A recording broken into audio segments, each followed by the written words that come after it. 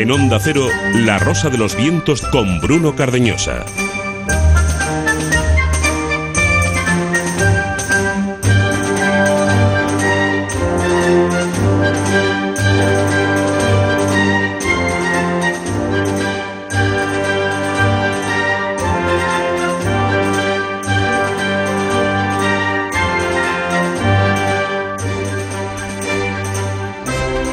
Pues además de ese monográfico que os tenemos preparado para esta noche, hablamos del 2012 otra vez, del origen de la leyenda, del mito, de la creencia que en ese año puede suceder algo, la creencia de que los mayas pensaban así. Bueno, todo eso tiene su origen en un resto arqueológico, en una estela encontrada en la ciudad de Cobá, en el Yucatán mexicano. Pues bien, La Rosa de los Vientos ha ido hasta allí para conocer de primera mano la verdad. Y os la vamos a contar, todo lo que hemos averiguado, todo lo que hemos sabido sobre este asunto. Y vamos a desmontar algunos mitos, como el hecho de que en esa estela no aparece esa fecha, no aparece el 2012, sino otro año distinto. Os lo vamos a contar en el monográfico con Jesús Callejo y con Carlos Canales. Atención, porque en próximas semanas muchos de los integrantes de La Rosa de los Vientos, muchos de nuestros colaboradores van a tener encuentros digitales a través de la página web de esta cadena de emisoras www.ondacero.es. Ahí pinchando en La Rosa de los Vientos tendréis dentro de muy poquito toda la información al respecto. Pinchando ahí y en escuchar en directo podéis escuchar este programa en directo, también incluir vuestros comentarios en Facebook. Pues bien, en estos encuentros digitales que habrá durante las próximas semanas, el primero en pasarse por esta cita virtual va a ser Carlos Canales. Será el próximo martes a las 5 de la tarde. Podréis formularle. La información va a estar a partir del lunes en ondacero.es, pero podréis formularle a Carlos Canales las preguntas que deseéis sobre lo que queráis. Carlos Canales en la página web, en los encuentros en digitales, también dentro de unos instantes ya lo tenemos aquí para hablar de Cobá junto a Jesús Callejo en una hora en la que habrá, como siempre, mucha historia. Tenemos las curiosidades del mundo antiguo, hablamos sobre el concepto de extranjero en ese mundo antiguo, en las antiguas civilizaciones, como no, con nuestro historiador de cabecera, con Ignacio Monzón. Y escucharemos una entrega más de los enemigos íntimos de los versus, enfrentados esta noche Gaspar de Espinosa y Vasco Núñez de Balboa. Los versus de Juan Antonio Cebrián, ya os lo contamos la pasada semana, dentro de 2 sábados, el sábado 27, el último sábado de este mes de febrero, desde primera hora de la mañana, en Riva de Sarices, en Guadalajara, un nuevo encuentro, un nuevo aniversario de ese bosque que se creó en homenaje a él, que creasteis vosotros, los oyentes, un nuevo encuentro entre los oyentes, entre todos aquellos que deseéis participar en ese segundo aniversario del bosque Juan Antonio Cebrián. En las diferentes páginas web relacionadas con este programa, relacionadas con el bosque Cebrián, en los grupos de Facebook, hay información sobre este asunto y os la seguiremos dando aquí en La Rosa de los Vientos, como os damos información ahora sobre el resultado, de momento parcial, porque es una encuesta especial que va a estar durante varias semanas en la página web, pero el resultado hasta el momento, a lo largo de la semana, de la encuesta de la pasada semana. En la que preguntábamos a nuestros oyentes, Silvia Casasola, que cuál de las 10 películas nominadas a los Oscars ha gustado más, te ha gustado más. Insistimos y repetimos, si no las has visto todas y tienes, o parte de ellas, evidentemente, todas es imposible porque hay varias que todavía no están estrenadas, que llegarán en breve, y ya entonces podréis votar, o querréis ver dentro de unos días algunas de las películas que están nominadas y que aún no os ha dado tiempo. Bueno, pues vuestro voto puede esperar porque va a estar a lo largo de todo este mes hasta que se entreguen los Oscar. Pero de momento ya muchos oyentes han decidido pasarse porque tienen claro su voto y su idea. Ahí están votando porque están expuestas las 10 películas, incluso pues prácticamente ayer viernes, pues una de ellas estaba sin voto y ya todas tienen su primer voto y tienen su porcentaje de participación. Y bueno, pues si te parece vamos a recordarlas que están en el podium. En el número 3 estaría Up. En el 2 está Malditos Bastardos y de momento en primera posición está Avatar. pero pueden seguir votando, como hemos estado diciendo, a las 10 hasta pues el 6 de marzo. Esas 3 películas que has mencionado, Silvia, se destacan claramente en cabeza. Un poquito más adelante Avatar, que además ha sido la que más espectadores ha tenido, pero el oyente de La Rosa de los Vientos tiene un gusto cinematográfico más amplio, igual que la sociedad, y hay mundo más allá de Avatar, y ahí están Up, que es fantástica, y Malditos Bastardos, que también es fantástica, y poco a poco adquiriendo más votos algunas películas que se acaban de estrenar, que van a ir muchas personas a verlas y que pueden gustar mucho, y eso va a hacer que los oyentes vayan votando y vayan apostando por ellas, que incluso votan por alguna que no se ha estrenado en España. Yo no sé cómo lo harán, o es que la emula funciona muy bien en este país, también puede ser, ¿no? Bueno, y la han visto antes de que se estrene, y que tienen un control del inglés estupendo, también, evidentemente. Ya sabes que son muy atentos y pueden incluso darnos su opinión de por qué les ha gustado, enviando un correíto o en el Facebook, como quieran. Es el resultado de la encuesta de esta semana. También hoy en marcha otra muy similar. Mañana se entregan los Goya y queremos saber cuál es tu película favorita, la que más te ha gustado independientemente del premio. rosa.vientos@ondacero.es, además nuestra dirección de correo electrónico. La Rosa de los Vientos en Onda Cero. La Zona Cero.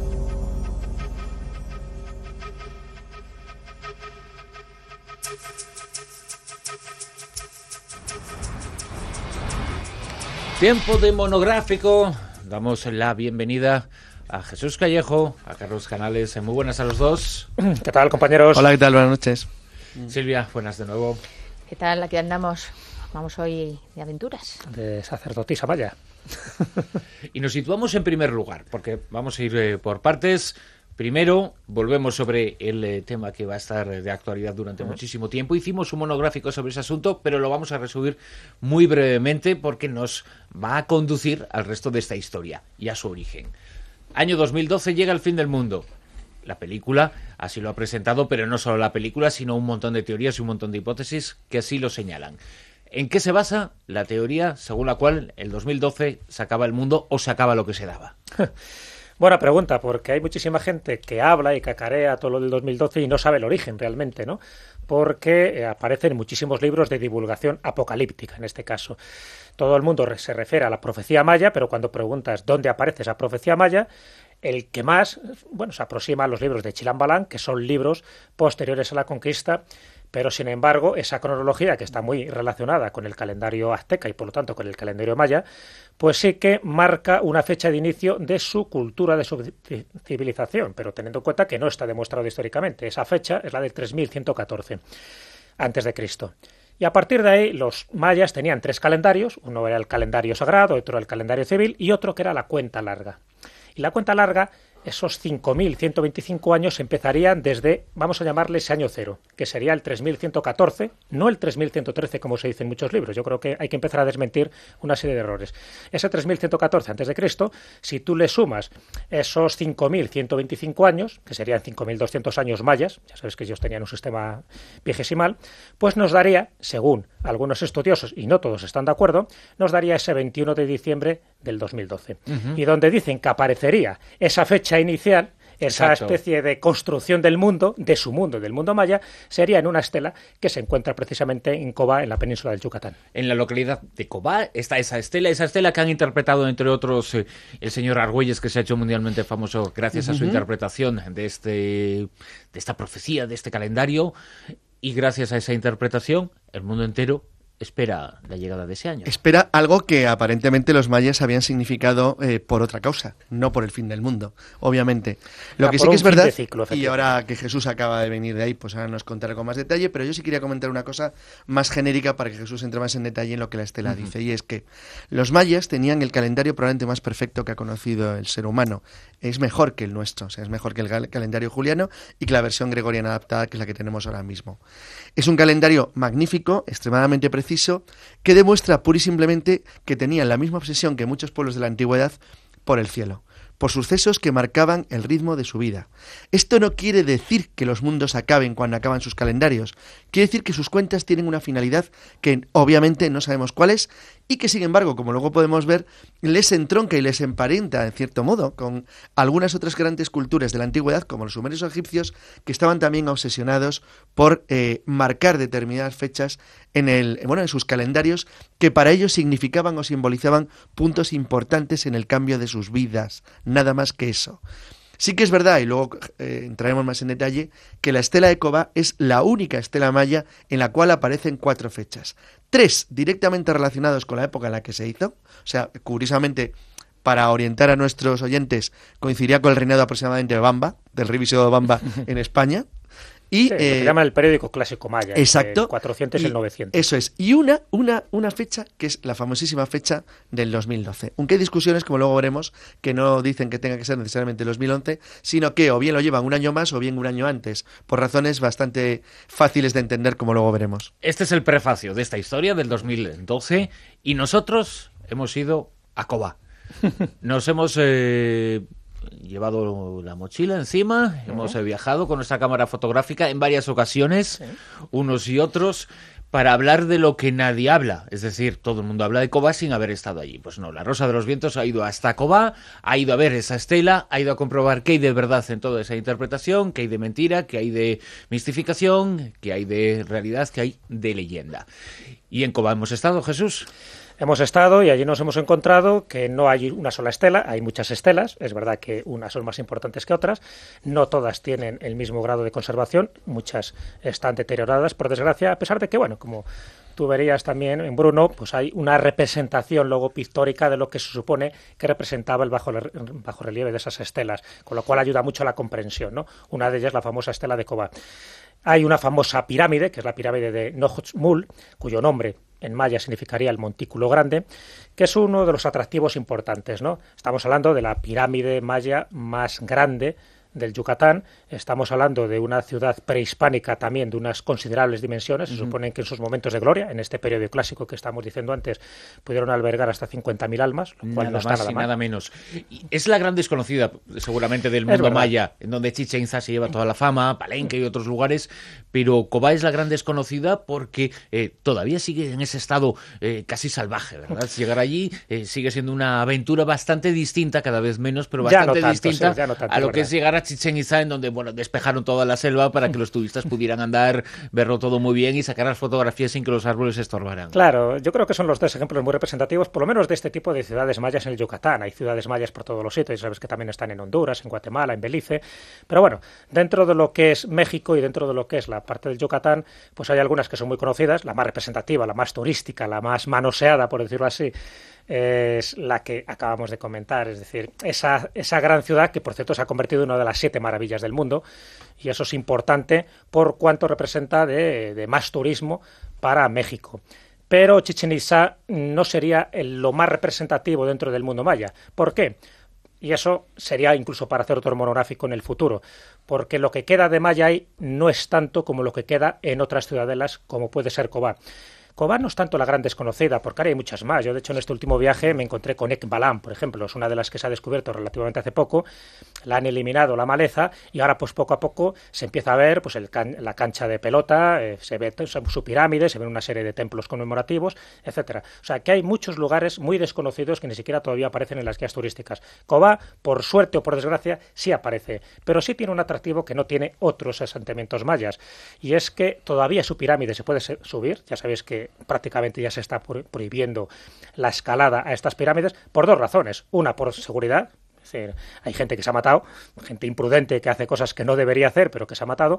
Y segundo, pues para preservar en mejor estado esos monumentos con el paso del tiempo. Así que tenemos esa pirámide de 42 metros, que por cierto han puesto una soga. No sé si tú la viste cuando fuiste. Sí, por supuesto. Todavía tenían la soga aquella, ¿no? En el medio para subir, y si te da algún mareo, elevándote en esos 42 escalones que son tendidos como un demonio. 42 metros. Tiene mucho más escalones. No, tiene hasta 120, efectivamente. 120 escalones bien tendidos. Bien tendidos, sí. Además irregulares. En fin, dan vértigo, por supuesto, como siempre, es más difícil bajar que subir, la bajada da más escalofríos y más de unos, ahí sí que se agarra a la cuerda, pero fíjate, aquí habría que especificar también cuando se habla de la Gran Pirámide de Cobá, es verdad que es de 42 metros, pero es que tiene otras 2 pirámides menos 15 conocidas. pisos de altura, para que lo... Sí, exactamente, sería un equivalente. Desde allí se ve una vista impresionante, ¿no?, de todo lo que es el enclave arqueológico de Cobá, se ven algunos otros monumentos, pero sobre todo se ve esa gran selva tupida, ¿no?, que hace como una especie de contraste entre el verde y el azul que estás viendo del cielo. La verdad que es un lugar precioso, sin contar esos 42 metros el templete que hay arriba, como pasa con todas las pirámides mayas. Ese templete, que más o menos tiene unos 4 metros de altura, y que además eso nadie se fija. Fíjate, me di cuenta, estuve allí un rato observando no solo el paisaje, sino también a la gente que estaba subiendo la pirámide, y me di cuenta de que nadie se fijaba en los bajorrelieves que hay en las hornacinas que están justo en ese templete. Y esos bajorrelieves hacen mención a uno de los dioses posiblemente más desconocidos del mundo maya, que es el dios descendente, el dios abeja también le llaman, y un dios que está muy relacionado con Venus. Y es un dios que se le ve que está cabeza abajo, o sea, que como si estuviera descendiendo a la tierra, pues un poco para dar las bendiciones a los seres humanos. Está muy deteriorado, pero nadie se fijó. Y tampoco nadie se fijaba en una especie de piedra que había allí, posiblemente la piedra de los sacrificios, que estaba pues justo en la cúspide, pero enfrente de ese pequeño templete. Bueno, pues todo eso yo creo que merece la pena la visita a Cobá, una visita que además incluso recomiendo que se haga en bicicleta para poder ver los distintos lugares, estas 3 pirámides, para ver las distintas estelas. Y dentro de esas pirámides, algunas comentaremos, hay una que se llama la iglesia, no sé por qué, porque no se parece nada a una iglesia, sí. Es el nombre que dan muchas veces los españoles a estructuras que se parecen. Y luego lo que es el saibé. El saibé es muy importante resaltarlo, y un poco con esto termino, porque el saibé es un monumento que hace mención a como una especie de hito geográfico, porque allí confluyen 4 sakbés. Los sakbés son los caminos blancos. Exacto. Los sakbés eran esos caminos que tenían los mayas, muy desconocidos, muy deteriorados con el paso del tiempo, pero que en Cobá se ven clarísimamente. Hay muchos de esos sakbé, y en esa encrucijada, esos 4 sakbé, está ese monumento. Confluyen en esa pirámide que es, yo creo, la más bonita que yo he visto en mi vida. Es preciosa, se conserva muy bien, además es semicircular, en fin, no tiene tantos metros de altura, estamos hablando de 25 metros poquito. de altura, que no está nada mal tampoco. Sí, pero pero no es la altura, es la arquitectura, ¿verdad? Es la arquitectura, es la posición en la que está, es la estrategia, es un poco el lugar en el que queda un poco emplazado, porque claro, cuando eso estaba todo comido por la selva, pues tampoco tú veías ahí un monumento y no sabías muy bien a dónde iba a parar.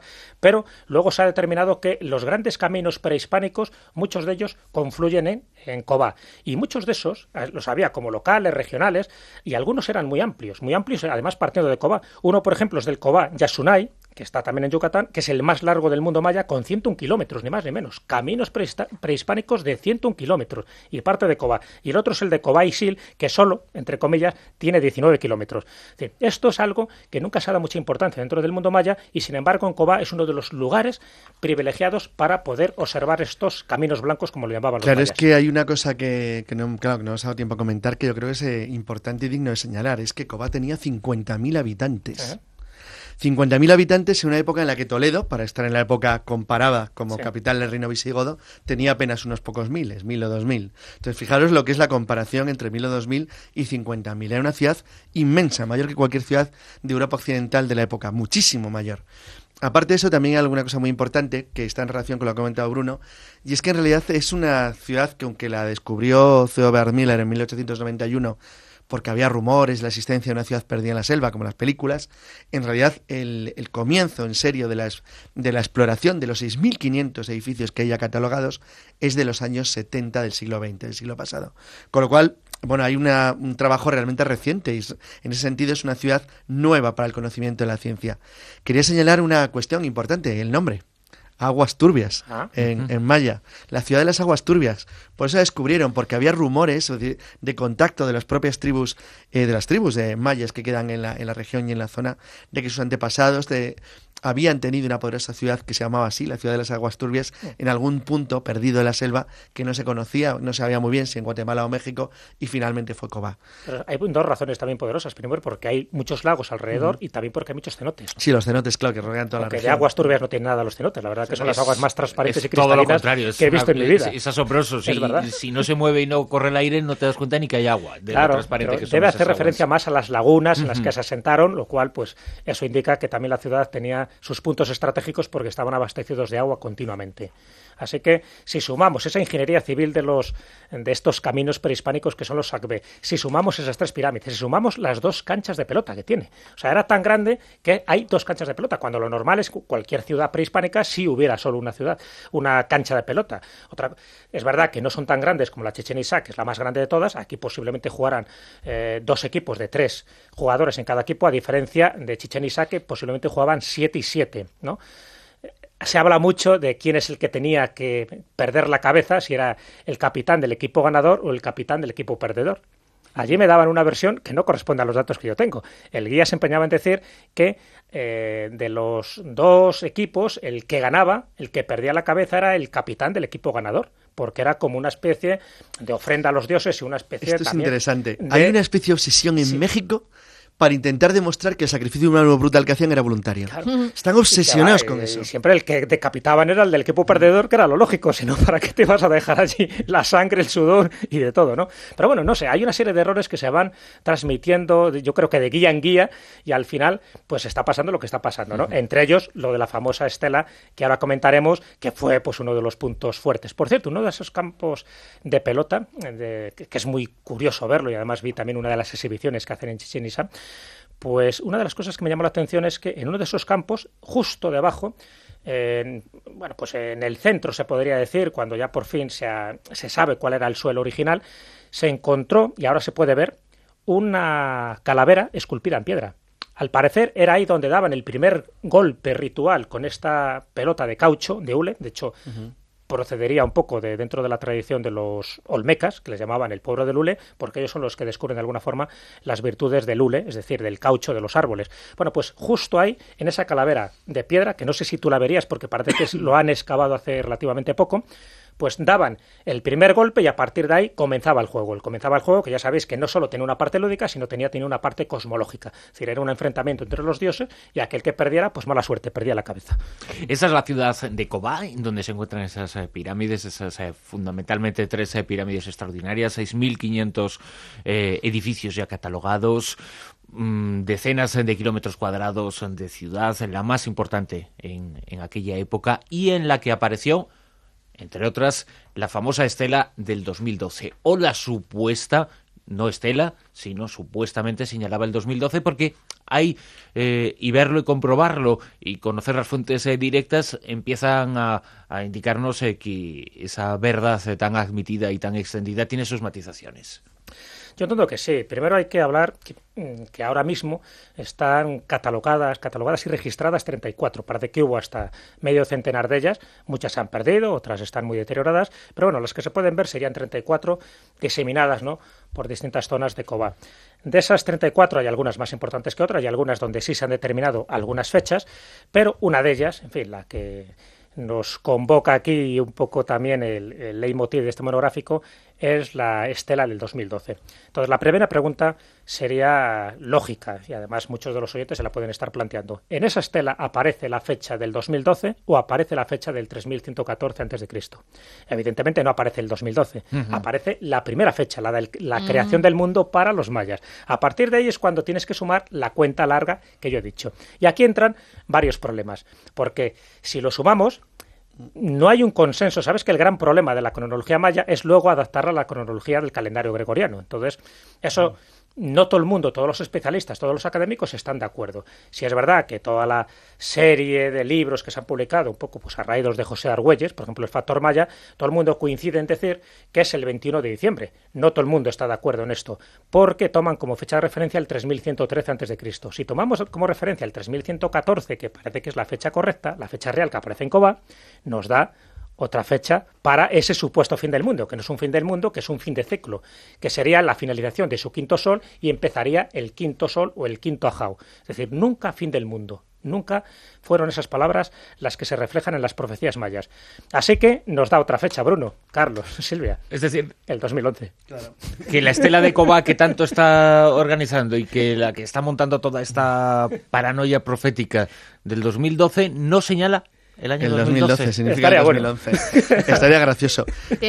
Pues mira, ahora tienen para hacer otra película apocalíptica. Del ya no da tiempo, ¿eh? Sí quería comentar que hay una cuestión también muy importante que Bruno señaló en un artículo, que es el tema de la relación entre Cobá y la tesis de Orión de Robert Bauval y de Graham Hancock, que consiste en la obsesión que tenían los antiguos, no solamente mesoamericanos, sino también los egipcios, los sumerios y otros pueblos de la antigüedad, en ciertas fechas que tenían relación con hitos astronómicos de lo que saca una subrama de la ciencia, que es la astroastronomía, que es la capacidad de datar las fechas de los lugares en función de la representación del cielo, de las estrellas, tal y como se veían en esa fecha. Como es bien conocido, un resumen muy rápido, Robert Bauval lo que llega a la conclusión es que las pirámides de la meseta de Giza en Egipto están relacionadas con la constelación de Orión y en concreto con una especie de fotografía, por decir una manera sencilla, del cielo el año 10.450 a.C., en el que al parecer para los egipcios ocurrió algo que tuvo una enorme importancia. Bueno, la relación entre la posición, es decir, la posición de las estrellas que utilizaron los constructores de Cobá se basa también en la posición de estrellas que eran importantes para los egipcios. De hecho, por decir de una manera, una de las fechas señaladas, que es en concreto el año 653, el 29 de enero, que sería el momento que sería las 0 horas, representa un hito en el cielo, que además es curioso porque es la situación encima, astronómicamente la posición de la estrella Sirio. La estrella Sirio, que es la estrella de Isis y por lo tanto también muy relacionada directamente con los egipcios a pesar del abismo de tiempo que existe entre la cultura maya y la cultura antigua egipcia, que eso es un tema que está sin resolver. Porque independientemente de los hechos que señalan, lo que sí que parece es existir algún tipo de influencia o relación astronómica. Es decir, es como si un saber muy lejano que viniera hace miles de años se hubiera mantenido entre las culturas antiguas de la humanidad, independientemente de la posición en los continentes en que se encontraran, porque para ellos era algo importante, algo que señaló, algo que ocurrió hace miles de años y que obviamente hoy no conocemos. Hay estudios al respecto que son apasionantes sobre cómo determinadas estrellas y determinadas constelaciones están en las cosmogonías de muchas culturas que nunca pudieron estar relacionadas entre sí, ¿no? Exacto, que nunca pudieron estar relacionados según nuestro conocimiento de ellas. Pero que a lo mejor sí heredaron un conocimiento anterior que nosotros no conocemos porque se ha perdido. Es decir, que no hubo un contacto ni comercial, ni verbal, ni de ningún tipo entre ellos, y sin embargo, pues estaba arraigado en sus mitos. Es obvio que no hubo contacto porque no existía la otra cultura cuando esta se desarrolló. Sin embargo, algo había en su pasado. Y que cuando esta se desarrolló no supo tampoco de la otra, que eso es lo llamativo, ¿no? Pero algo hubo en su pasado que sí les hacía reflejar determinados hitos estelares que tanto para los egipcios como para los sumerios, como para culturas, del sudeste de Asia o para los mayas o los aztecas, eran importantes. Eso es algo digno de investigar en el futuro. Y en esa estela, la traducción más exacta que los expertos han hecho, ¿cuál podría ser? A ver, te cuento, esa estela, que por cierto tiene la número 1 de todas las que se han registrado, todas tienen una numeración, esta sería la número 1, la estela número 1 de Cobá, hay 313 jeroglíficos o glifos mayas. Bueno, pues dentro de esos glifos mayas se han encontrado varias fechas, ¿no? Ya sabéis que normalmente las estelas eran conmemorativas, lo que intentaban era representar algún hito importante dentro de su vida social, religiosa, militar, de esa comunidad. Hay 4 fechas, según el investigador Gualberto Zapata Alonso, que es el que más o menos ha registrado con cierta nitidez y claridad todo lo que contienen esos 313 glifos. En su obra Una visión general del mundo maya, comenta que aparecen 4 fechas distintas, como comentaba Carlos en un principio. 3 de ellas tienen que ver con la época en la que supuestamente se erigieron estas estelas, que tienen que ver con el 653, el 672, el 682 de nuestra era. Pero la cuarta es la llamativa, y la cuarta es la que haría referencia, siempre según este investigador Gualberto Zapata, al 21 de diciembre, pero ojo, no del 2012, sino del 2011. Esto empieza a tener su cierta lógica con lo que acabamos de comentar, porque yo quise investigar si solo la estela de Cobá hace referencia a ese 8 de agosto del 3114. Y me doy cuenta que hay otra estela también, mucho más desconocida que la de Cobá, pero que menciona esa misma fecha de inicio, que es la estela de Quiriguá, en el departamento de Izabal, en Guatemala. Menos conocida, menos turística, pero también refleja esa fecha emblemática y mitológica dentro del mundo maya, que es ese 13 de agosto de 3114. Entonces, qué curioso que si se hace, claro, el problema es luego interpretar los números dentro de esa cuenta larga de los 5.125 años que otros investigadores lo han interpretado como 21 de diciembre del 2012. Si realmente es el 21 de diciembre del 2011, daría un vuelco a muchas de las concepciones que tenemos, porque primero habría que descartar o por lo menos poner en cuarentena del famoso 2012. Segundo, otro de los errores que se están cometiendo, no termina el cuarto ciclo, el cuarto sol, sino que está terminando el quinto ciclo, que también se está repitiendo en otros lugares.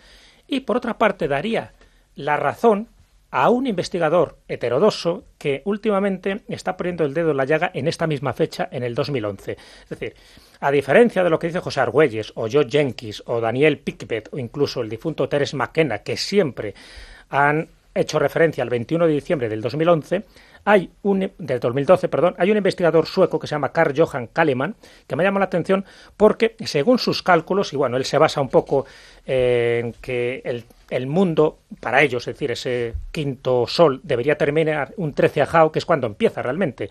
Y el 13 Ajao, como fecha profética, debería terminar nunca en un 21 de diciembre del 2012, sino el 28 de octubre del 2011.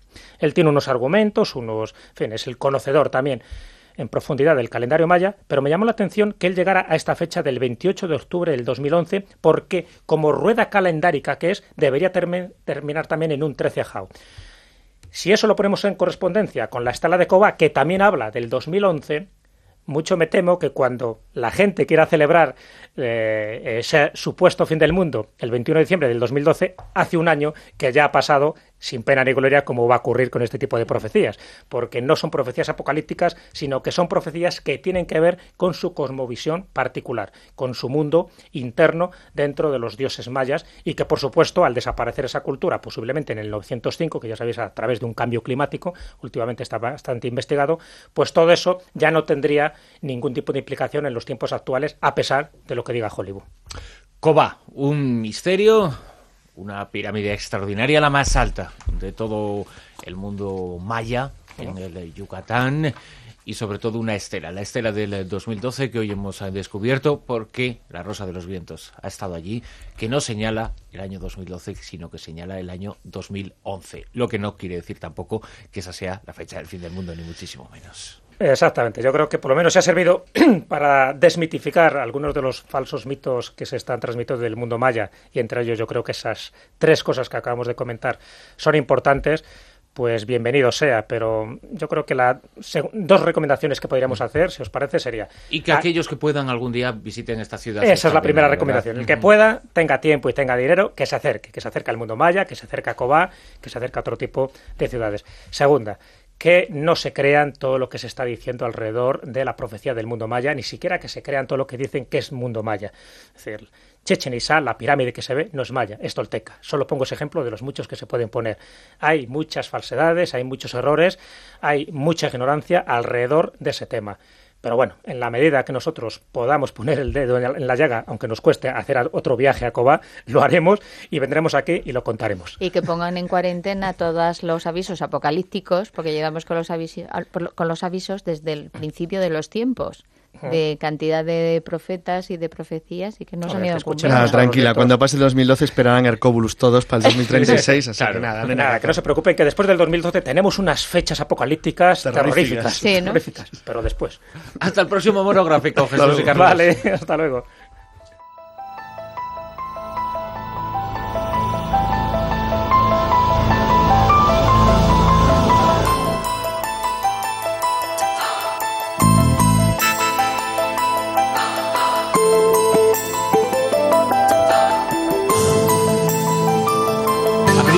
Página hacia la historia, aunque en cierto modo la llevamos abierta durante toda esta hora, porque esa estela de Cobá, esa ciudad maya espectacular, la pirámide más alta de todo el mundo maya, espectacular en su contenido, esa estela, ya lo habéis oído, no señala el 2012, señala el 2011.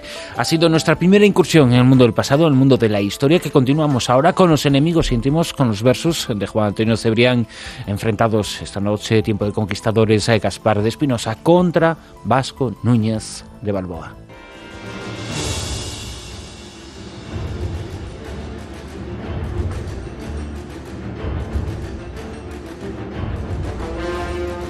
El 26 de septiembre de 1513 se produjo un hecho asombroso. inédito.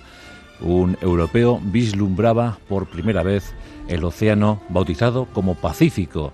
El artífice de semejante gesta, segunda en importancia tras el propio descubrimiento de la realidad americana a cargo del almirante de la mar Océana, Cristóbal Colón, pues como digo, el artífice de aquel prodigio fue Vasco Núñez de Balboa, un extremeño, más concreto de Jerez de los Caballeros, nacido en 1475 y que probaba fortuna en las nuevas tierras americanas como tantos españoles que encontraban en América lo que Europa les negaba.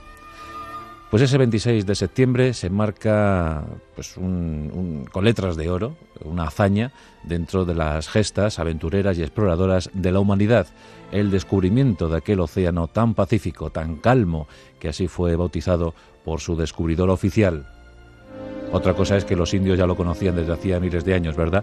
Pero el primer blanco que por lo menos se fijó en ese océano, que descubrió ese océano, fue Vasco Núñez de Balboa, y en compañía de algunos hombres que habían sufrido penalidades atroces en las selvas de Panamá. La verdad es que pocos consiguieron llegar hasta las costas del Pacífico. Uno de los acompañantes, precisamente, de Vasco Núñez de Balboa, era un tal Francisco Pizarro.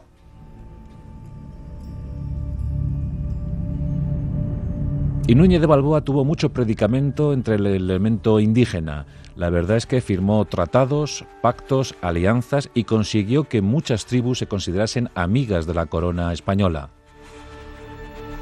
A tal punto que la colaboración fue estupenda y se intercambiaron productos y estos indios, estos autóctonos, optaron por convertirse al cristianismo, además de colaborar con la corona en su calidad de súbditos, porque Vasco Núñez de Balboa firmó tratados de igual a igual. Con lo que la paz se propagó en aquella región, no se llegó a las armas, por el momento.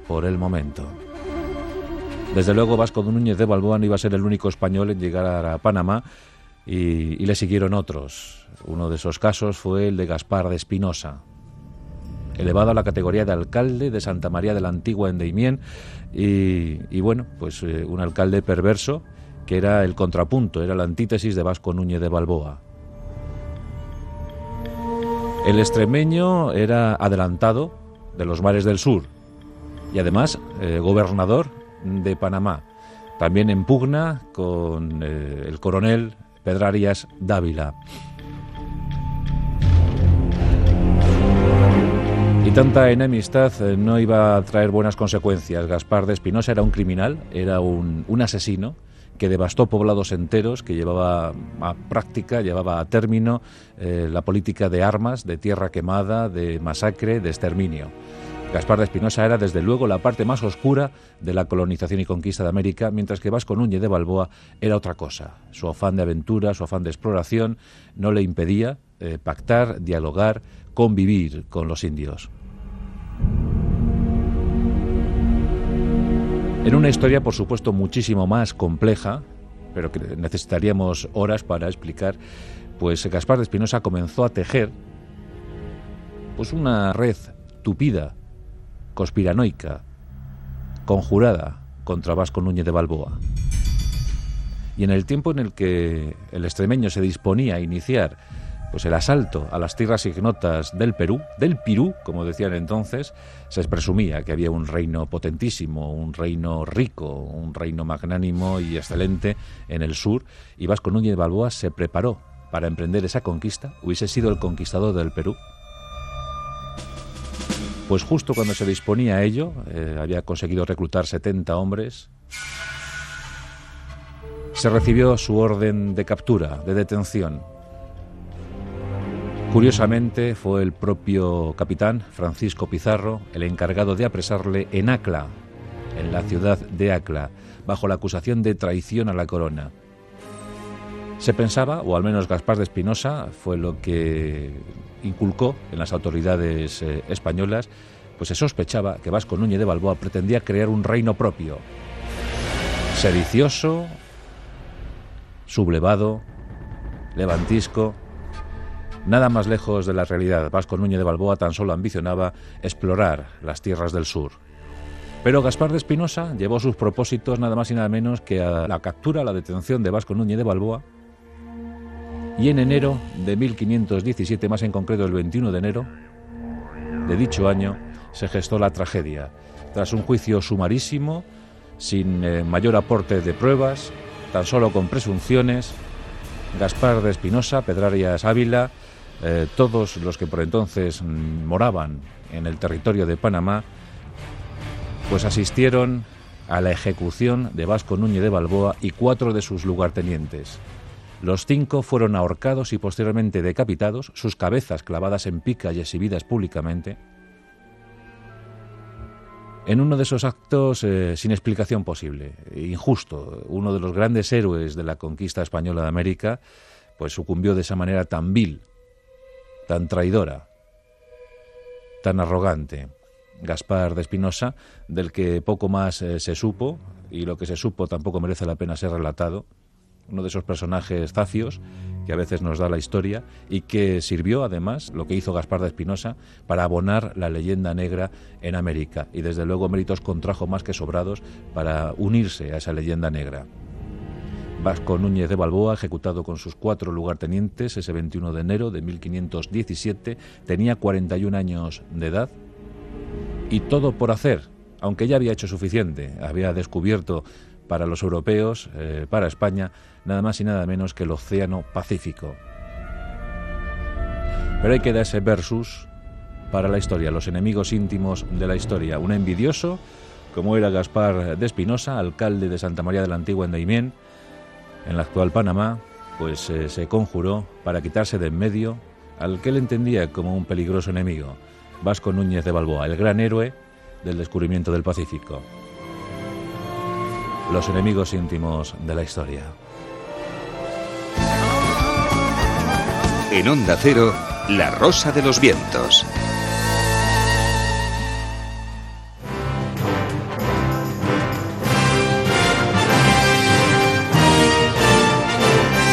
Curiosidades del mundo antiguo.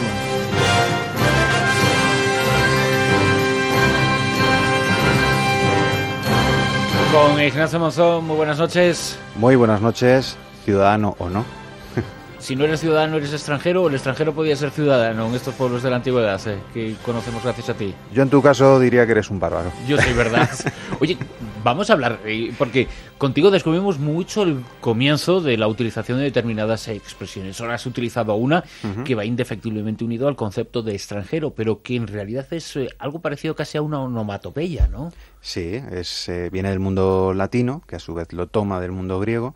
Y en principio, aunque la gente suele achacarlo a algo salvaje, no tenía ningún concepto peyorativo. Realmente lo que significa bárbaro, bárbaros, en griego, barbaroi, los bárbaros, es literalmente podríamos decir que es el que dice barbar. Nosotros diríamos, cuando no entendemos a alguien, bla, bla, bla, bla, bla. Exacto, sí, Ellos sí, decían barbar, barbar, barbar. Nosotros llamaríamos blablaros, pero bárbaros. entonces le llaman bárbaros, ¿no? Exacto, los que hablan en balbuceo. Cuando se encontraban con alguien que no hablaba griego, pues claro, dicen, no sabemos si está hablando, es decir, si es un ser civilizado o está soltando sonidos sin más. Entonces, como pues nos pasa a nosotros, ¿no? Cuando vemos alguna lengua extranjera, pues nos puede sonar muy peculiar. El que no hablaba griego, automáticamente ya los demás sabían cómo se funciona lo que se llama el etnolingüismo, sabían que no era griego. Por lo tanto, se le designa así. Es el que habla en balbuceos o el que habla una lengua que no es la nuestra. Es una manera excluyente. Pero el hecho de que llamemos bárbaros a los extranjeros y que, aunque el comienzo de esa expresión bárbaros no esté ligado al concepto extranjero tal y como lo conocemos ahora, porque existe una connotación peyorativa respecto al que venía desde fuera. Claro. Eso existía en Sumer, en Egipto, Sí. Roma, en Grecia. Sí. En las civilizaciones orientales, las que curiosamente ya lo señaló Bere Gordon Child, las civilizaciones que habían surgido en los valles fluviales, los que habían surgido gracias al agua, precisamente, un tema fundamental además en la antigüedad, se desarrollan muy pronto. Sumer prácticamente es la primera civilización de la historia y es de finales del cuarto milenio antes de Cristo, como civilización ya desarrollada. Egipto en torno al año 3000, ya podemos estar hablando de civilización. El país de Elam, la zona de Beluchistán, Jarapa, Lozal, Mohenjo-Daro, se desarrollan muy pronto, mientras que sigue habiendo gente que pasan los siglos y está en unos estados, pues digamos, menos desarrollados, podríamos decirlo. Al estar menos desarrollado, pueden sufrir más carencias. ¿Qué hace un pueblo cuando tiene hambre?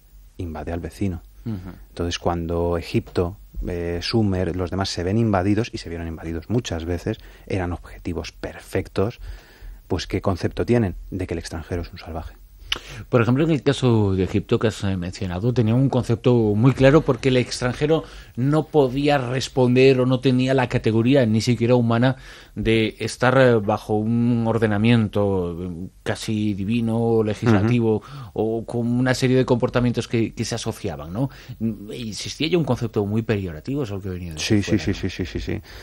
Ya lo señalabas la semana pasada cuando decías, la gente de la ciudad es como más ordenada, o tiene más transparencia ante las leyes, o es más receptiva. Sí, y la gente civilizada... Además le daban un nombre ellos, a sí mismo, a los civilizados, ¿no? Claro, precisamente vienen de civilizados por kibes, porque son los que viven en las kibitas, en las ciudades. Estas personas, como decimos, tan civilizadas, por ejemplo, de Egipto, lo que pensaban es que ellos eran civilizados porque tenían una manera de hacer las cosas. Tenían sus legislaciones, su código penal, su código civil, una manera completamente ordenada de hacer las cosas. Civilizada, como decimos, no es salvaje, y tú ya sabes a lo que atenerte. Con un extranjero, no.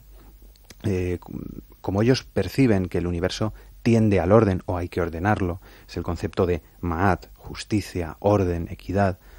El extranjero, como no es egipcio, no participa de ma'at. Es lo que se suele llamar heftiu.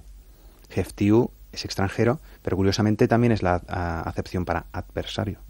Curioso. Claro, y el faraón, de hecho, una de las obligaciones que tiene es expulsar al extranjero. Suele aparecer, de hecho, representándose, atacando al extranjero.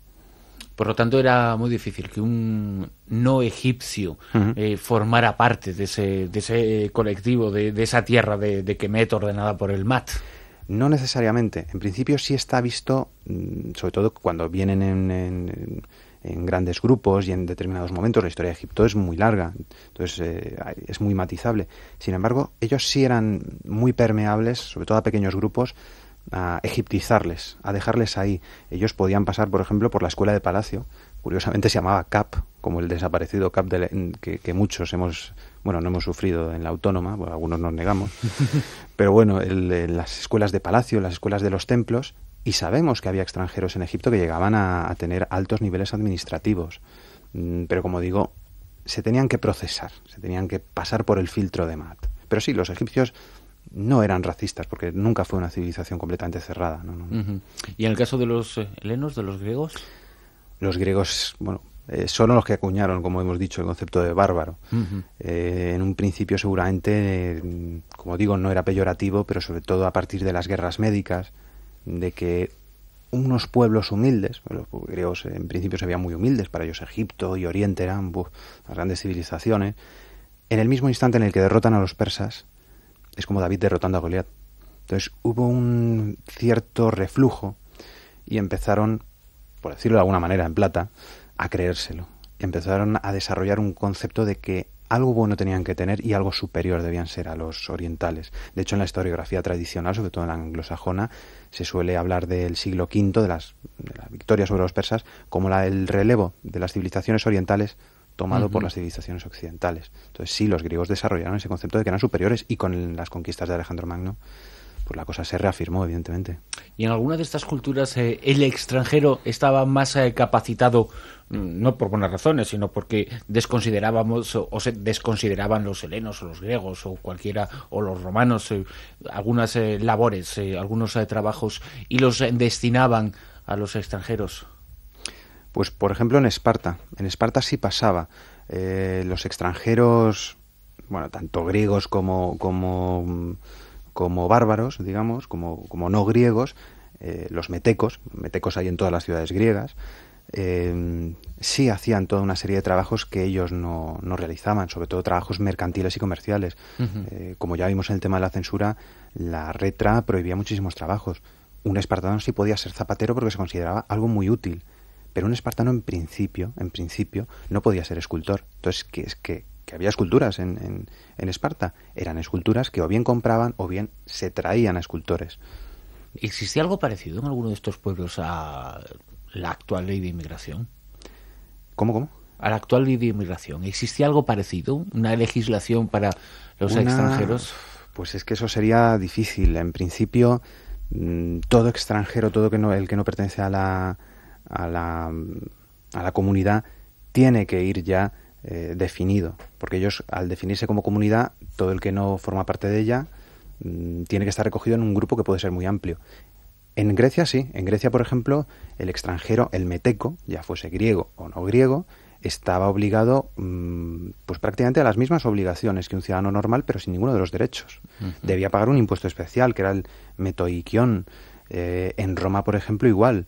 Tenían un pretor, que era una especie de juez máximo, solamente para los que llamaban los extranjeros libres, los peregrinos. Ajá. Que nuestro concepto de peregrino viene de... Uh-huh. Bueno, por lo menos la palabra, el concepto fue cambiando un poquito. Se desarrolla posteriormente. Claro, el peregrinus es el que viaja y el que se puede establecer en la ciudad de Roma, pero no forma parte de la comunidad política. Exacto. Entonces no está protegido por las mismas leyes. No es igual en derechos y obligaciones. No, son ciudadanos de por lo menos en obligaciones sí es igual, pero en derechos no tanto, ¿no? No. Un poquito, que las cosas siguen sin cambiar, ¿eh? Una vez más. Siempre hay clases y clases. Hemos hablado de Grecia, y en Roma, ¿cómo era la imagen del extranjero?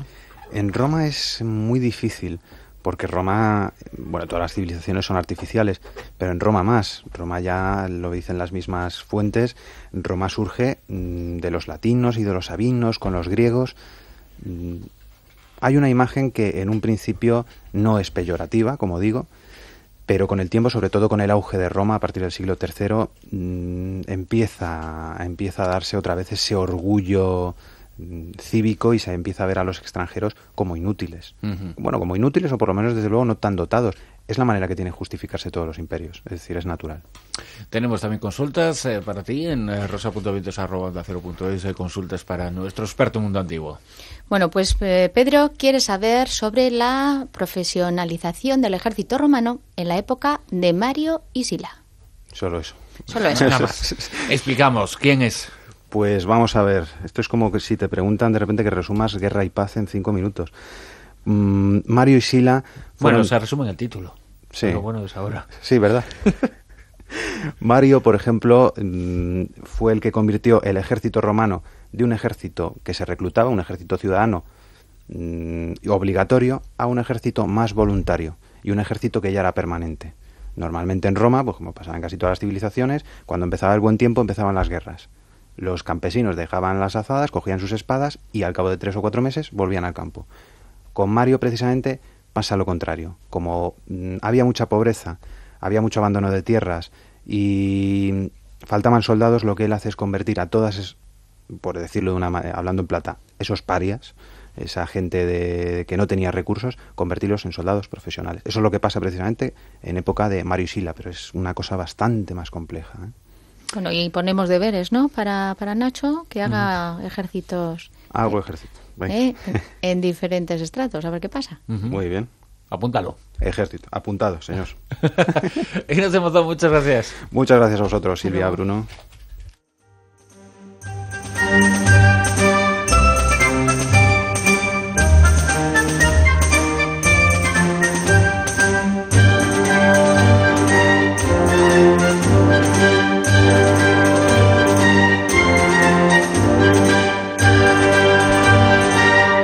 Casi las 3 de la madrugada, tiempo para ponernos al tanto de las noticias y de la actualidad. Después volveremos con la última hora del programa. Una última hora en la que recibiremos, entre otros, a Raúl Según. Tiempo para el noveno arte, para el mundo del cómic. 75 años del Príncipe Valiente. Estaremos con él en Salamanca. Del noveno arte pasamos al séptimo, cine. Fin de semana muy importante. Mañana se entregan los Goya. Nuestro colaborador, nuestro crítico José Manuel Escribano estará en el Palacio de Congresos, donde se lleva a cabo la ceremonia y nos contará en directo todo lo que está ocurriendo. Pero hoy anticipamos algunas cosas, nos hacemos eco de algunas noticias, avanzamos también la crítica sobre una de las películas españolas importantes del momento, Nacidas para Sufrir. Tendremos también agenda cultural con Martín Expósito. Nos va a invitar a escuchar lo nuevo en el sentido de desconocido, porque es un tema inédito del gran Jimi Hendrix. Hablaremos también, charlará Martín con ellos, con los responsables de la obra teatral, del musical que tiene como protagonista al cantante histórico, cantante Nino Bravo. Todo esto y muchas cosas más en La Rosa de los Vientos, en una tercera hora de programa, y como decimos, llega después de las noticias. Os recordamos una vez más nuestra dirección de correo electrónico rosa.vientos@ondacero.es, rosa.vientos@ondacero.es, en dirección de correo electrónico que, como siempre, está 24 horas al día, 7 días a la semana a vuestra disposición para todo aquello que queráis. Del mismo modo, nuestra página web www.ondacero.es, con las encuestas, las que están en marcha en estos momentos, tienen mucho que ver con el cine que será el primero de los argumentos que llegue en la última hora de La Rosa de los Vientos.